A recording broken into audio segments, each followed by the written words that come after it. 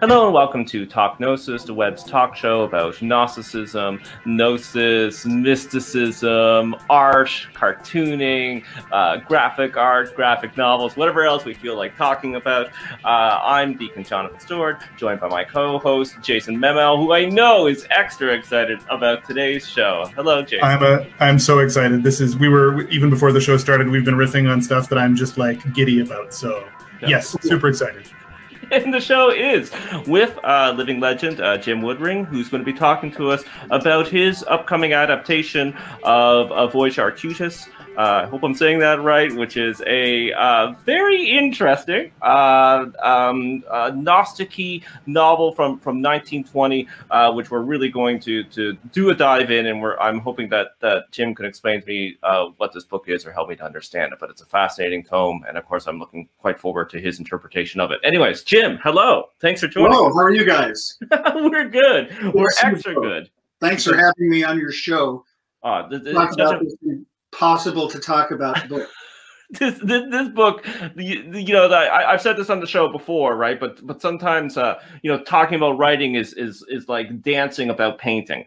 So just trying to talk about this book is probably going to exhaust the limits of language. And of course, we heartily encourage people to, you know what? Don't read this book. Buy Jim's version of this book. Then you could read the text version.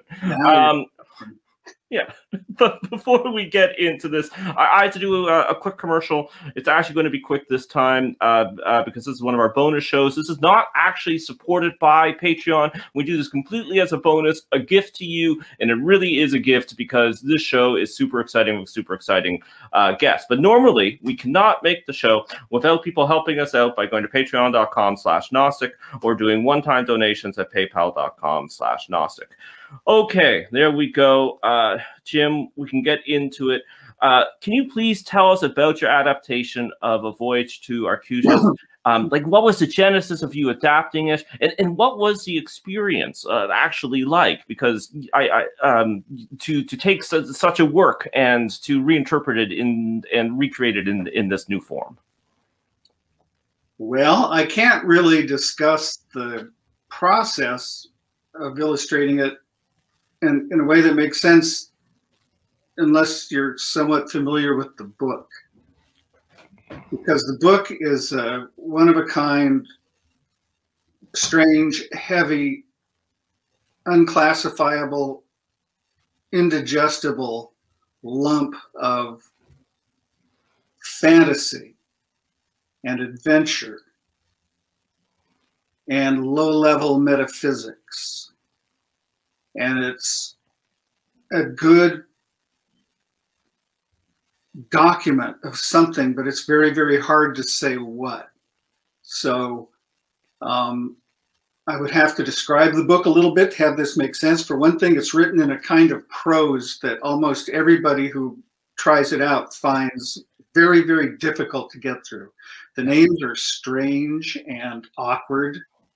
It's a blend of trite cliches and stunning feats of imagination, tremendous originality. It seems to have been infused with a kind of pre-Raphaelite sensibility. All the women are wearing robes with loose flaxen hair, and the men are all archetypes. It's like science fiction, but it doesn't do anything with science fiction. There's no real world building. The only things we see sort of appear for the lead character, Maskell, and then you don't think about him again. There's no houses or cities, really. Maskell doesn't behave in a way that I recognize as human. He doesn't speak or act or think like a human being. And once he gets to this other planet, well, never mind, I'll put that off for later. But you realize it's a strange melange of fantasy that doesn't really go anywhere or really seem to mean anything, but it's kind of endlessly mind-blowing. Yeah. And one of the problems with illustrating it is that it seems like a visual book because it tackles subjects or deals in things that are fun to think about. And you're given lots of clues about them. But Maskell himself, who is on every page of the book, even when he's dead, because he moves into another body, he's described in about 3 sentences. He's a giant. stronger than most giants. He has a black hair and a beard and a face that looks as if it's carved out of wood. And that's all the visual information you get. Yeah. So when I was working on this originally, I tried to draw a picture of him as if he were a man, and I kept getting these faces that looked like a guy with kind of a face that looked like it was carved, and a beard and hair, but I couldn't say, oh, that's Maskell. In fact, I could never come up with a drawing out of the dozens I did where I could say that's the guy, he's my character, because he's not somebody who looks like anything. He's a shape-shifting cipher who goes on this incredible trip. And, you know, the basic thing is that the short of it is he takes a spaceship to another planet. Now, once he gets there, he acts like an adolescent having his first lucid dream. He just kind of proceeds through this procession of people, and he argues with the women. He's just a guest on this planet, and he's lecturing everybody constantly. He kills the men he doesn't like. He just acts out in a way that he would never do at home. And I have to say it's a lot of fun to read because it's so id and so wish fulfillment and so wonderful to think that if you went to another planet and you were talking to a beautiful alien woman who tried to seduce you by grinding her pelvis against your region while sitting in front of you on a flying bird, and you're resisting it with all your might. I mean, it's like weird fantasy stuff. That's evident, isn't it? You can see I'm running out of words to describe it.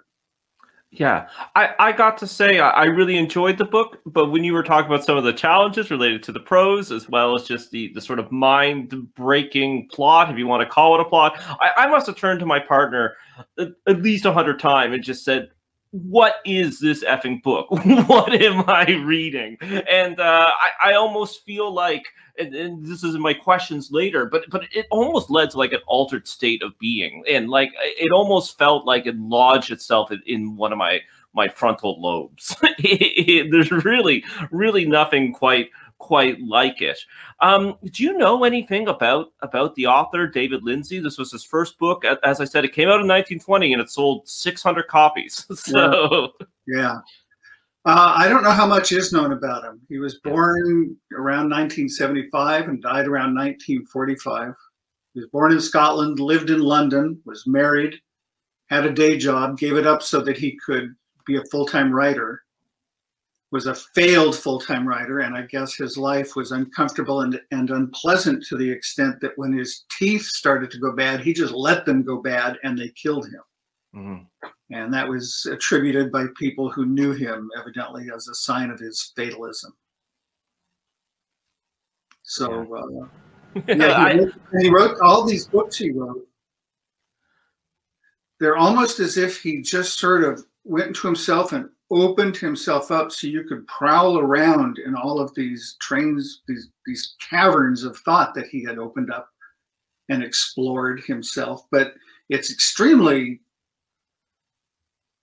pointless. You know, there's all the experience. People speak of that book as if it were a metaphysical document that had lessons and value to it. And I don't think it does at all. Nothing happens in it that is super sensuous. Yeah, it's all on that level.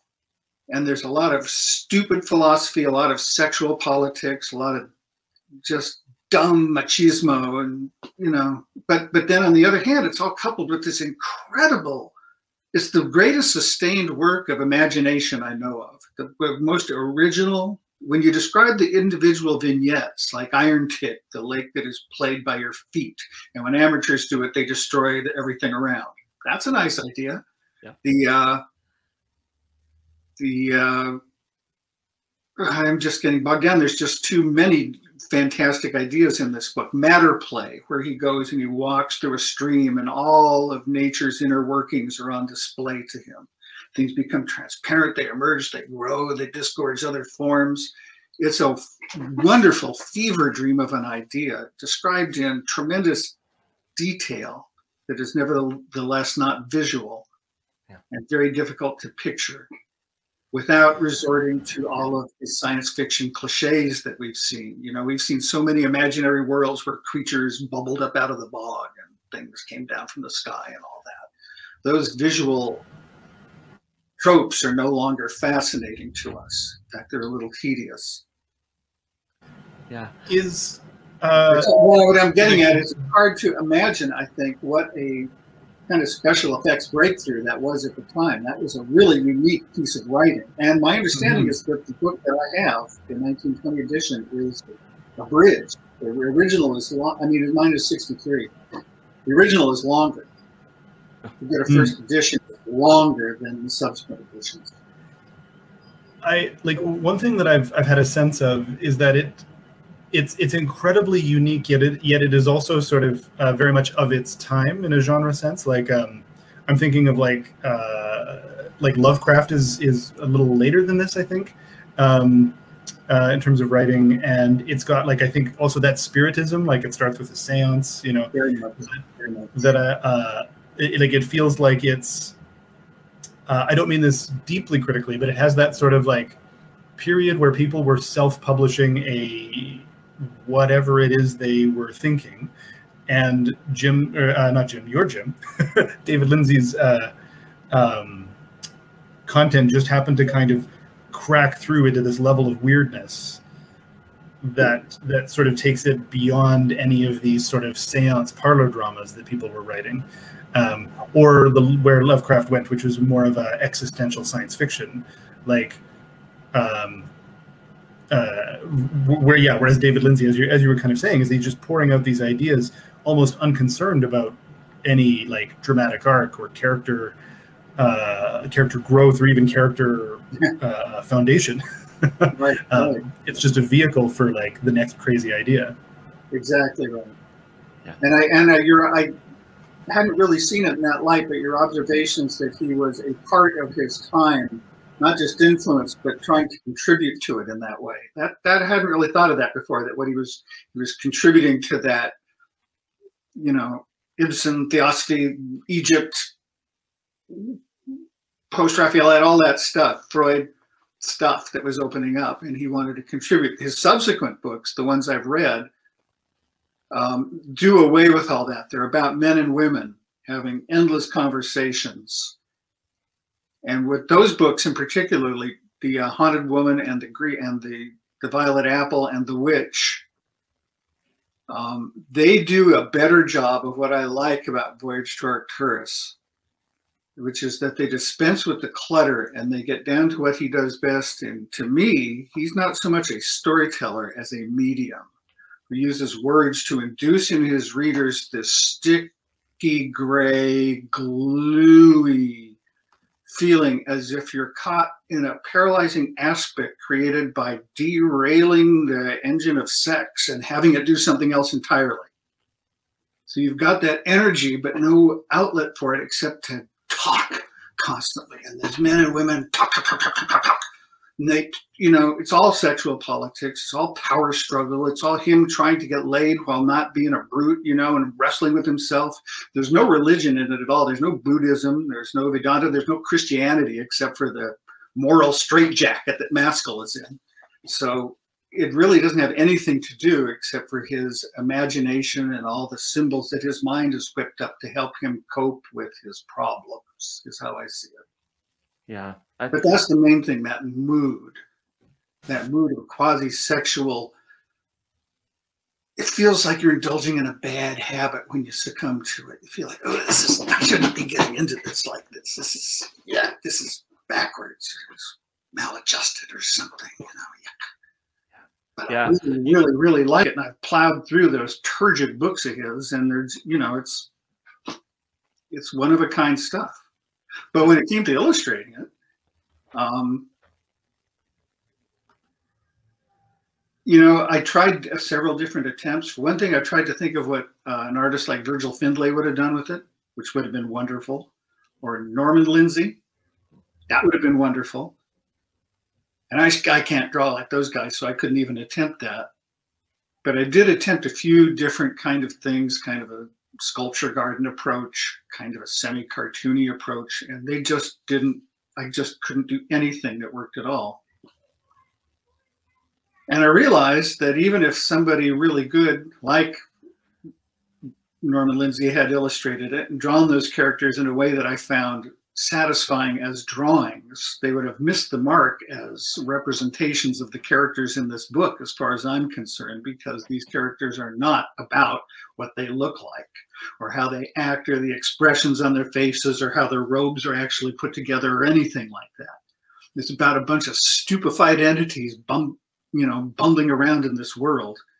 And I mean, that's how I see it. Everybody who seems like they're in control isn't.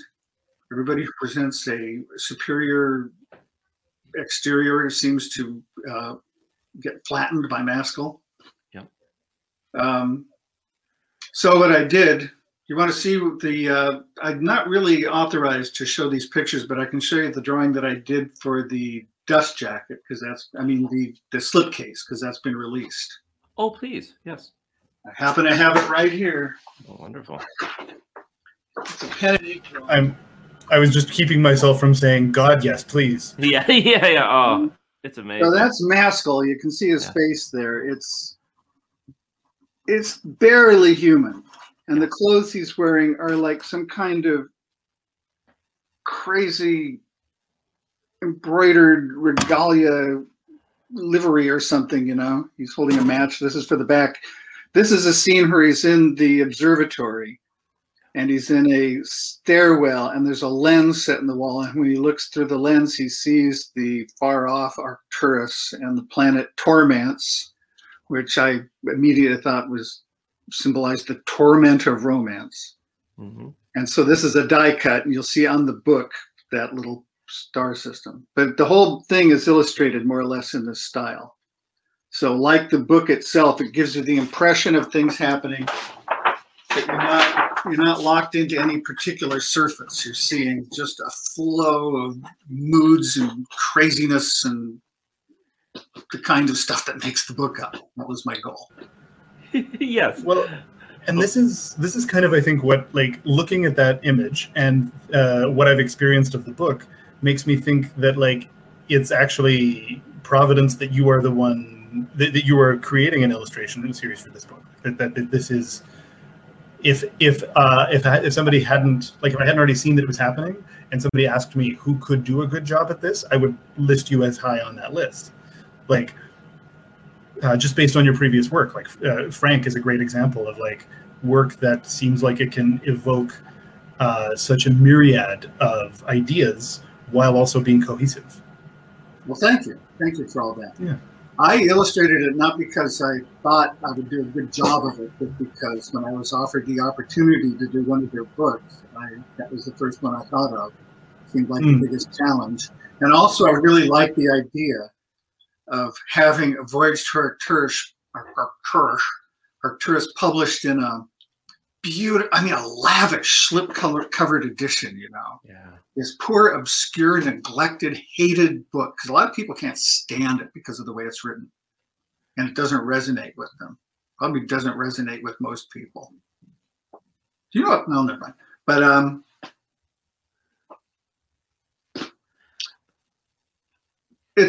anyhow, that was one of my big motivations, the idea that I mean, here's most people's copies are old, beaten up, dog-eared things, you know. The idea that, like I've already said it, nice idea. Old obscure book comes out as beautiful slip-covered edition, beautifully designed, beautifully produced. Those people at Beehive Books do one hell of a job, no question. Yeah, and I'm sure that David Lindsay would hate my drawings, hate them. But maybe I would be able to persuade him that they were such a pure homage to the genius of his book that I couldn't risk doing anything criticizable. I could only stand aside and make frantic noises of cheerleading, which is what my drawings are. Maybe he would have seen come to, you know, maybe it ultimately would have been okay with him. But yeah, probably not. He seems like he was a very conservative, unhappy man. That's what do you know about him? from the little that I've read of his biography, which you basically already stated, and of course we can't always judge creators by their work, but judging by his work, he was a very repressed and unhappy man. But that said, honestly, Jim, I wouldn't be surprised if your version really becomes the version of the book, because people have so much difficulty with the prose. So I wouldn't be surprised if you really give this book a new life. You see a trade paperback in its future? I sure do, yeah. The other thing about it is that I just did these pen and ink drawings because that's my medium, and and I'm ashamed of myself because I cannot remember her name, the person who's designing this. But she has done all the other books, and they're fantastic. So what she will do with my pen and ink drawings will be great. I have no doubt about it. Yeah. I apologize to you if you're watching this for forgetting your name. We'll put it in the show notes. Will you? Thank you. Please.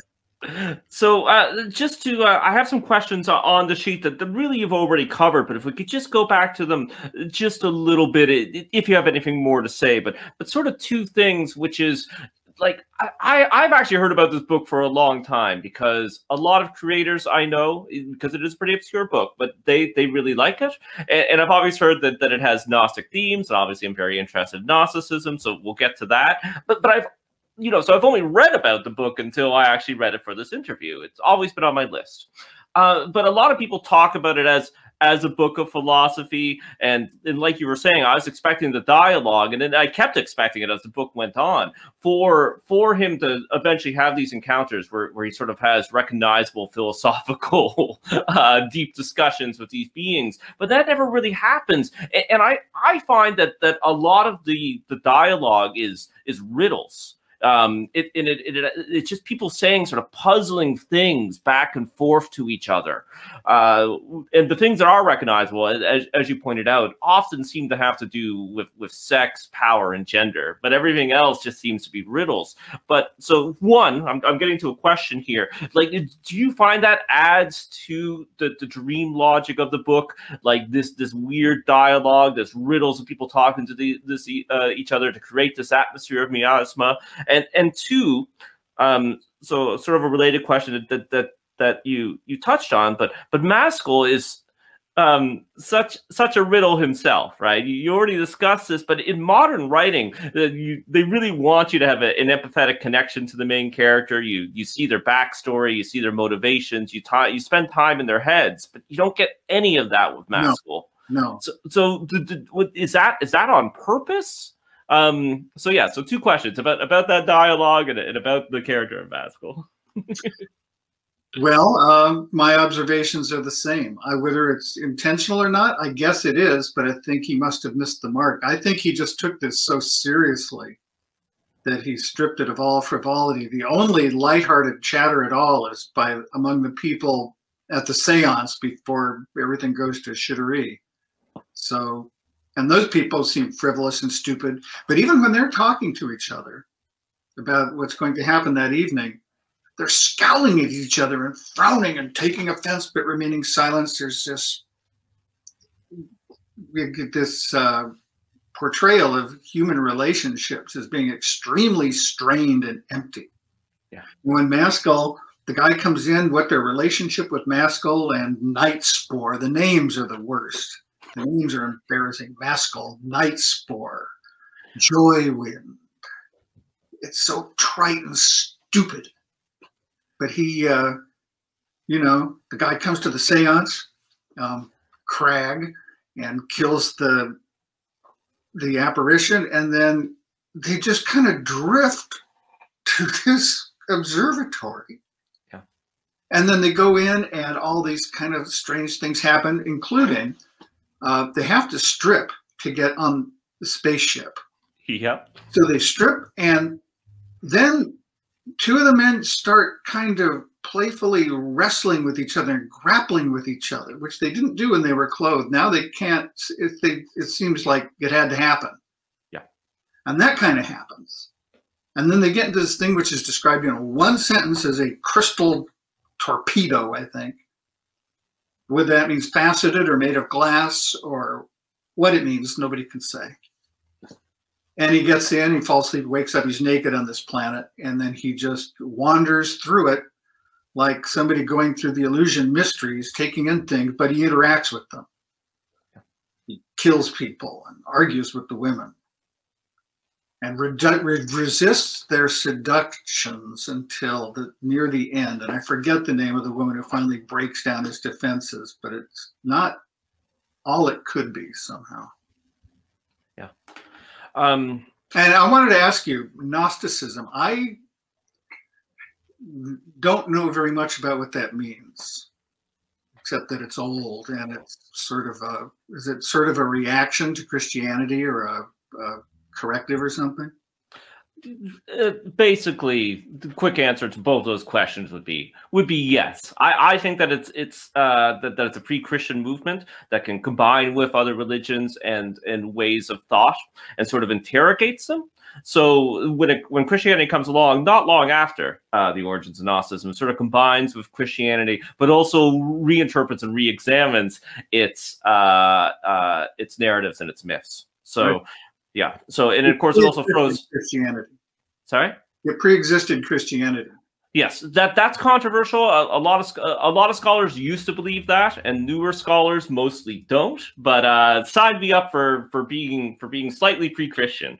And we also do have some later forms of it in a movement called Manichaeanism, where it goes east and it actually sort of combines with Buddhism and Buddhist mythology, and it uses Buddhist words, and they don't really talk about Jesus; they talk about Buddha instead. But still, some of this reinterpretation of the myth. So in Gnosticism, the snake is the good guy. The creator of this world is actually an inferior, egoic deity that doesn't realize it's not the ultimate God and actually kind of wants to trap us in this world, right? So the God of Gnosticism is a flawed God. That's correct. Yeah. And do you believe that? Yes, but I don't know how literally I believe it. And it sounds like a cop-out when I say stuff like that, right, Jim? But no, it doesn't. I know that these things can only be wrestled with. They can only be wrestled with. And what does it even mean to talk about these concepts as literal or on-literal, right? I don't know. What does it mean to say, do you believe something? It's like, how do you say whether or not you believe something that you believe? It's hard to say. Oh, exactly. Yeah. There's also, like, I think just that notion of like pre-Christian versus not. There's also one thing that I've been listening to. I'll shout out to another podcast here, the Secret History of Western Esotericism podcast. And what you really get a sense of is that all of these things are just in this conversation with each other back and forth the whole way through, and that so Gnosticism as we define it is still like very influenced by like Neoplatonism and Platonism and like a lot of these ideas where they'd started to come up with this idea of like worlds within worlds or worlds outside of other worlds as ways of thinking about the world. And a lot of these, and this is going to be kind of also segueing into another way to interpret Gnosticism, is that a lot of these are essentially a way for us to think about like, okay, we have a sense that the world could be better. Why isn't it better? And various ways of interacting with that idea turn into a lot of the faiths that we now know. And I think one of the least religious ways of describing Gnosticism that I think is still so potent is that it's an act of anamnesis, an act of remembering something you didn't know you'd forgotten, about how the world can be, or about a connection to something quite wider and richer than the world you're living in. And then I think the next question is, why don't I feel that all the time? Why am I disconnected from that? Maybe there's something in this world that is holding me back, keeping me down, kind of thing. I'm stuck in attachments down here rather than thinking about up there. And then the more you kind of think into those things, the more it turns into a whole deep level of structure and ideas and philosophies and ideas interacting with each other, which is, I think, that gets more into the academic historical side. But then I think what I'm kind of talking about is more almost in a like Jungian, Joseph Campbellian constant series of mythological interaction is kind of where, that's how I approach it quite often myself. Oh, I see. Yeah. Huh. Did you read Voyage to Arcturus? I didn't finish it. You don't need to eat the whole pie. A slice will do. To be fair, Jonathan didn't give me a ton of notice for this show. And so, like, I'd heard that the adaptation was already happening, but then it was like, hey, do you want to interview Jim about this? I'm like, yes. Oh, crap. So I've been binging. The reason I ask is because what you just described sounds like it would really resonate, or that Voyage to Arcturus would really resonate with people who saw the world the way you just described it. Which is, I think, actually that leads into one of Jonathan's questions, I think, quite well. And also, actually, and maybe Jonathan, let me know if you want to go back to a different question, but like Alan Moore is doing the introduction for your book. Well, he wrote a piece on the book and it's being reprinted. Oh, I see. Okay. And now, like, this is an artistic creator who's dived deep into spiritualism and some would say Gnosticism, as like his method of seeing imagination as sort of parallel to or as strong as the sort of physical reality that we're in. That's, I think, like, that's a good hook as to I think why a lot of folks like Jonathan and I have really grabbed hold of a book like this. So that this isn't maybe a question so much as a subject I lay on the coffee table in front of us. Like, do you have any kind of responses to that, as to, like, maybe if you've seen that same reaction among other creators? I didn't quite follow that last part.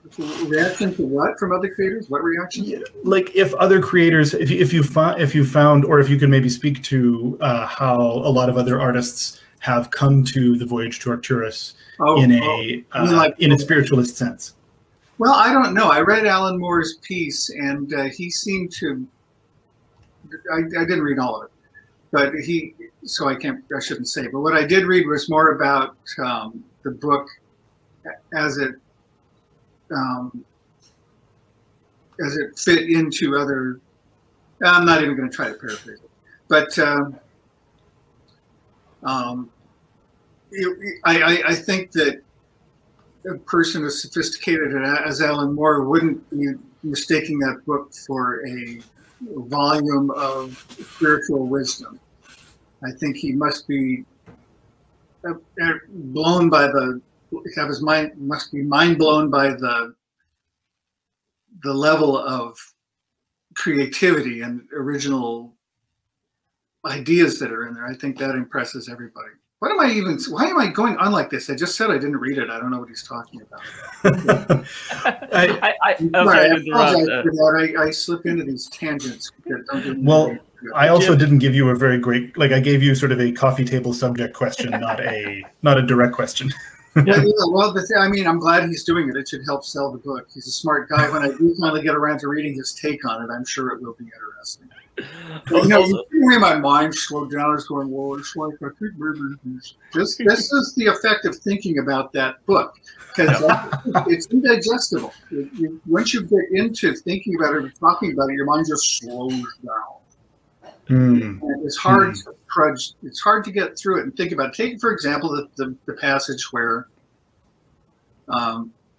Maskell comes upon a guy playing an organ or a musical instrument, which is a lake, with his foot. He wants to do it himself, so he kind of charges in there and takes over and does it and destroys the area around the lake. Now, is this a hero, or is this a jerk? Is this a fool? Is this a cautionary tale about what kind of a schmuck you might be if you went to another planet and suddenly realized, you weren't responsible to anybody and could do whatever you wanted? I don't know. It's posed as if he was like some Hemingway figure beating life at its own game or something, but to me he's just, he's a moron. He really is. Yeah. He really is. His thoughts aren't good, but he's also like our representative on this other planet, and people they defer to him. I don't understand it at all. It's a difficult book. Yeah. This Jonathan, I know I'm asking a lot of questions here. I have one more thought, but is that okay? I wonder, like, when you say the difficulty of it, And going back to some of what we were talking about with Gnosticism having a sense of questioning why the world isn't better than it is. Maybe there's something holding us back, but also maybe there's something in the world to sort of puzzle out. I guess where I'm kind of going here is that maybe some of the appeal of this book is like just the inscrutability leads you to just like it's the like the addictive nature of a puzzle. Like you have to keep turning it over and thinking it through and engaging with it, which might also connect to this sort of this Gnostic impulse of like trying to figure out the world you're in, to see what's like hidden in these cracks of weirdness and strangeness. That's a good question. It's hard for me to say what made me get through that book the several times I have, because it isn't a lot of fun to read in a lot of ways. It's especially when you know what's coming, but it's so deep. And I see my mind is slowing down, because when you look into it and start examining the possibilities, questioning why things happen, what might really be happening, what does it mean, what did the author mean, you just find that it branches out infinitely, and you really don't know where to go with it. At least that's my experience with it. Mm. So compelling. It's a little bit like Alice in Wonderland in that it doesn't make any sense, but it also makes perfect sense. Mm-hmm. Mm-hmm. It's you're saying, okay, something's happening here. There's a voice of authority here. This means something. But first, but there's something that it seems to mean never quite pans out. Somehow, it's just all these ideas that are put up. It's kind of like a Marvel movie. It's just kind of one amazing thing after another. But after a while, you're just thinking, I don't ever need to see any more of this. I've had enough of this experience, except that when I don't do it, it's like the jury end. I think I must get in that weird mood, you know, and I've done that where I thought, I wonder if I could just open that book and read it and slip into that thick mood. And it works, especially with his other books, especially with a book like The Haunted Woman. That, you know, I go into those passages where they go upstairs into this room where they are able to communicate in a way that they're not otherwise. They still don't say anything, but they feel this kind of soul warmth. And again, there's nothing super sensuous about it, but that just evokes that feeling in me, like looking at a photograph of an old girlfriend or something. It just does something. Yeah. Sorry, yeah, I was just interrupting to say that that this is Talk Gnosis is the rant show, Jim. Like, we encourage our guests to just get in there and rant and spin and generate ideas on the spot. So, you know, don't feel free to just go places as if you're on Arcturus wandering around. Yeah. The other thing too, and this is the more of a comment than a question before my next comment, when we do interviews like this with creators that are so important to us, with people that we admire like you, we're always scared of that, like Marshall McLuhan and Annie Hall moment, right? But something that's really happy for me, and something that I have in my notes, is how the book makes you feel. And you've mentioned it probably 3 or 4 times now, which is exactly how it made me feel. And I was trying to articulate it, right? You can see it in my notes. I was trying to tell my wife about it, but you're able to express how the consciousness changing, which isn't always pleasant, that this book does. Right. So I was also wondering about your own work, because I don't know how conscious David Lindsay was, and we will never know if this was what he was trying to do. But with your work, is this something you're also trying to do? Perhaps not to have this murky impact, but to expand horizons and actually change consciousness, at least for a little bit? Well, I guess the simple answer is I would love to be able to do work that had an effect like that on people. You know, where it induced a mood the way his work does. And I do see similarities between Voyage to Arcturus and this. I'm finishing up a long Frank story. It comprises earlier books with new material, and it'll be 400 pages long when it's done. And it's like A Voyage to Arcturus in that it's episodic, and it's got loops, and it's got illusions and emerging from illusions, and it's a very convoluted storyline. But it adds up to something. It goes somewhere. It makes a point. There's a story arc that makes it so that you can say what this story is about. There's a preamble, a conflict, the story of the conflict going big, and then the resolution, and as in all Frank stories, the moral. Yeah. So, in a sense, that's not like Voyage to Arcturus, because I can say what this book is about, and I can say what everything in it is about, and I defy anybody, including Lindsay, to do that with Voyage to Arcturus. Yeah. So we this is a transition, so I'll just announce it instead of being slick. But so we've mentioned Alan Moore because they're publishing his piece with your book, and that piece is actually out there now that you've mentioned. I thought it was new, but I can actually link it in the show notes. People can read it for themselves. But Alan Moore comes up on this show a lot because he seems to think that there's a strong connection between creativity and what we call spirituality, religion, or even magic. Okay. Well, let me first say, I would appreciate it if you didn't link to that. I'd rather people discover it in the book. I don't know where it is. I'll bet you can find it, but if it's all the same to you, I just assume you're not. Okay, read it in the book, folks. And don't Google it. Don't Google it.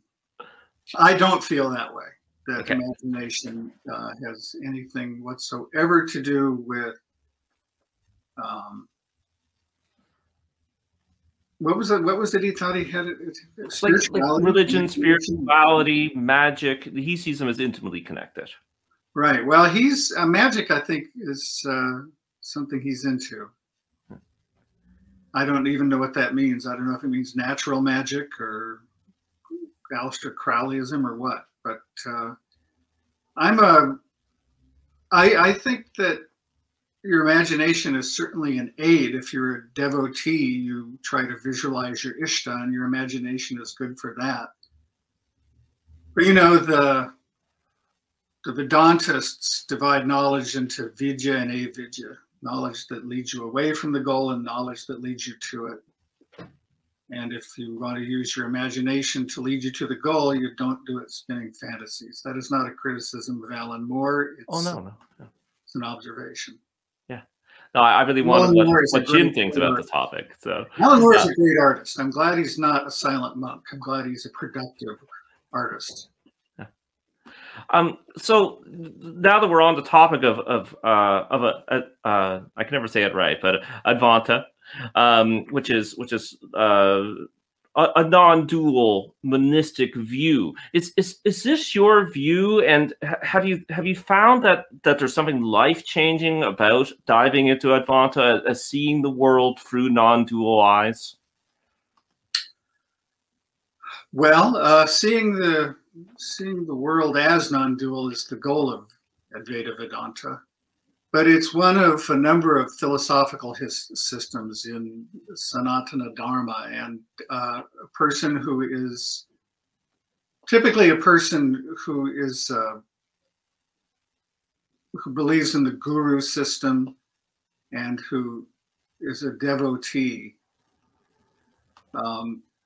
They practice bhakti, which is devotional love of God. They also practice, that may be their main discipline, but they will also practice karma yoga. Mm-hmm. And they will also practice what they call yoga, which is Patanjali, the idea that when your mind becomes silent, you experience God, the God that you are. And Advaita Vedanta is the path for the modern age, really, because it doesn't even have to mention God. It's the path of self-inquiry, of neti, not this, not this, not this. And they say that once you determine everything in the world that isn't God, you arrive at God. And once you arrive at God, you see that God is everything that you just negated. Yes. So it's a complicated process, but very few people, I think, embrace one to the exclusion of the others. I'm basically a bhakta, but Jnana yoga and meditation and karma yoga are all not only indispensable, but they all have their own rewards. You derive the fruits of practice from doing them. They're enjoyable. Yes, yeah, and there's some similarities, at least to me, to Gnosticism there, where Gnosticism seems very dualistic when you first approach it, kind of like that, not this, not this, not this, right? That feels like a form of dualism when you first start doing it. But as you said, you eventually, once you get through these layers of not this, not this, not this, where do we end up? You know, all this. Yeah. So, right? yeah. Yeah. Well, who knows? Yeah, who knows? I don't, Jim. I don't. I can only guess. Well, I think we're getting into the home stretch. A couple more questions. Just does meditation or study of Advaita, is that connected to your work at all? Does it help you with your work, or is it completely in a separate basket? I'll give you the long answer. Please. My work is something that the universe gave me to do as kind of a workbook assignment so that I would be able to get through life and make money and have an identity and show all those people that I wasn't totally worthless and turn myself around and compensate for all of the things that kept me from being where I should have been earlier. My idea about Frank now is that when I am in my dotage and have lost my memory of everything, I will read the Frank books and it will impart to me information that I need for my final minutes. Mm-hmm. That's only halfway fanciful. There is something in my work that is, you know, the unifactor, where the Frank stories occur. That's a theater for my benefit. All the Frank stories, which I write as if they were dictated to me and draw at the expense of any kind of a normal life, because I'm so slow and I spend all my time right here where you see me. It's for me, it's about me, it's to me. And it is part and parcel with the rest of my life, with the path that led me to becoming a devotee and everything that I've derived from it. It's all one fluid gesture, this life.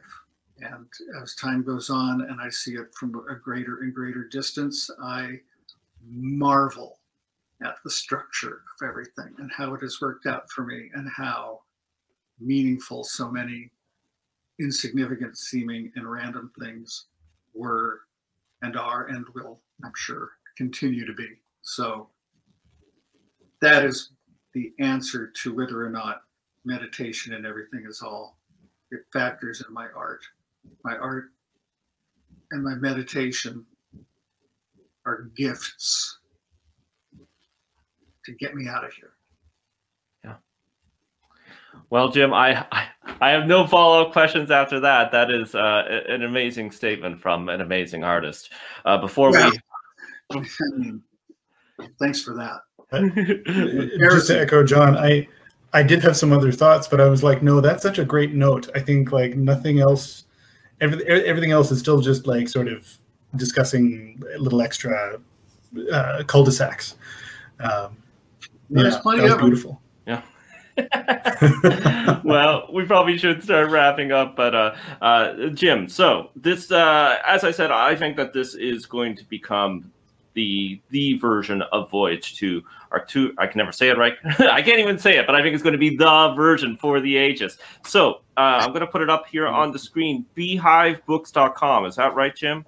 That's correct. everybody go out and buy a copy, and it's you can pre-order it, but it's not released yet, right? But you can pre-order it. Still in production, but they have lots of other great books. They have a copy of. Well, you just have to go see. I can't promote one about the others, but there's some fantastic books there by some fantastic artists, and they're all beautifully designed and put together. The top of the line production values are just great. Yeah. Yeah, and and for all things Jim, so go to Beehive Books, pre-order that book, and I really highly recommend doing that, because if you've been intrigued by, and I'm assuming if you are still listening, you are intrigued by A Voyage to Arcturus, because it is intriguing, but I am begging you, you will enjoy reading Jim's version much more than sitting down with the prose one. Also, go to jimwoodring.com, right, Jim? That's your homepage where people can find everything else that you do? Well, it's not. It hasn't been updated in years. Probably the best thing to do is just Google image my name and click on images you like, and it'll lead you to places. Fantastic. I did that just before the show, just to kind of get some visual inspiration for things too, and it's a great idea. Yeah, like some really eye-popping work really pops up. And Frank, which we've kind of has come up occasionally, and especially in that last answer, is also a character and a series of books that you have that people can definitely, if they're looking forward to Voyage to Arcturus, I think they'll probably also enjoy a lot of what you've got going on in Frank. Well, that's a nice thought. Thank you. I appreciate that. And check out everything that Jason's doing at sagetheater.com. Also, the church that Jason and I are both member of, the AJC, Apostolic Johannite Church, does a yearly conclave, which is sort of a mix of a retreat and a convention. This year it's all online, mostly lectures, but you also get a chance to sort of mix and mingle with people online. It's in about, it'll be about the 2 weeks? 2 weeks from recording, but a week probably when this comes out. So just go to johannite.org.conclave. Lots of great speakers, including Jason and I, but lots of lots of people who aren't us, who are even better. And finally, since we talked about meditation, I do secular mindfulness-based meditation online every week for free. Feel free to join us. We got a great group. It's mileandmeditation.substack.com. I slur my words. It's mile and meditation.substack.com. Okay, Jim, thanks again. It's been an honor. It's been a pleasure. I still don't know what this book is about or what this book is, but you've at least helped me to grapple with it. So thank you, Jim. Think of it as a drug. Yes. Yeah. It leads to an altered state of consciousness. You read that book, and it's like that. Thank you, John. Thank you, Jason, for having me on this show. It's been interesting. You guys are interesting to talk to. Thanks for that. Oh, good. Yeah, this was an honor. I was happy to be here. So. Me too. Now I'm going to go read up on Gnosticism. It sounds interesting. I think you'll find it very interesting. Goodbye, Drop Jim. us a line. Goodbye, world. Bye. Bye. Adios.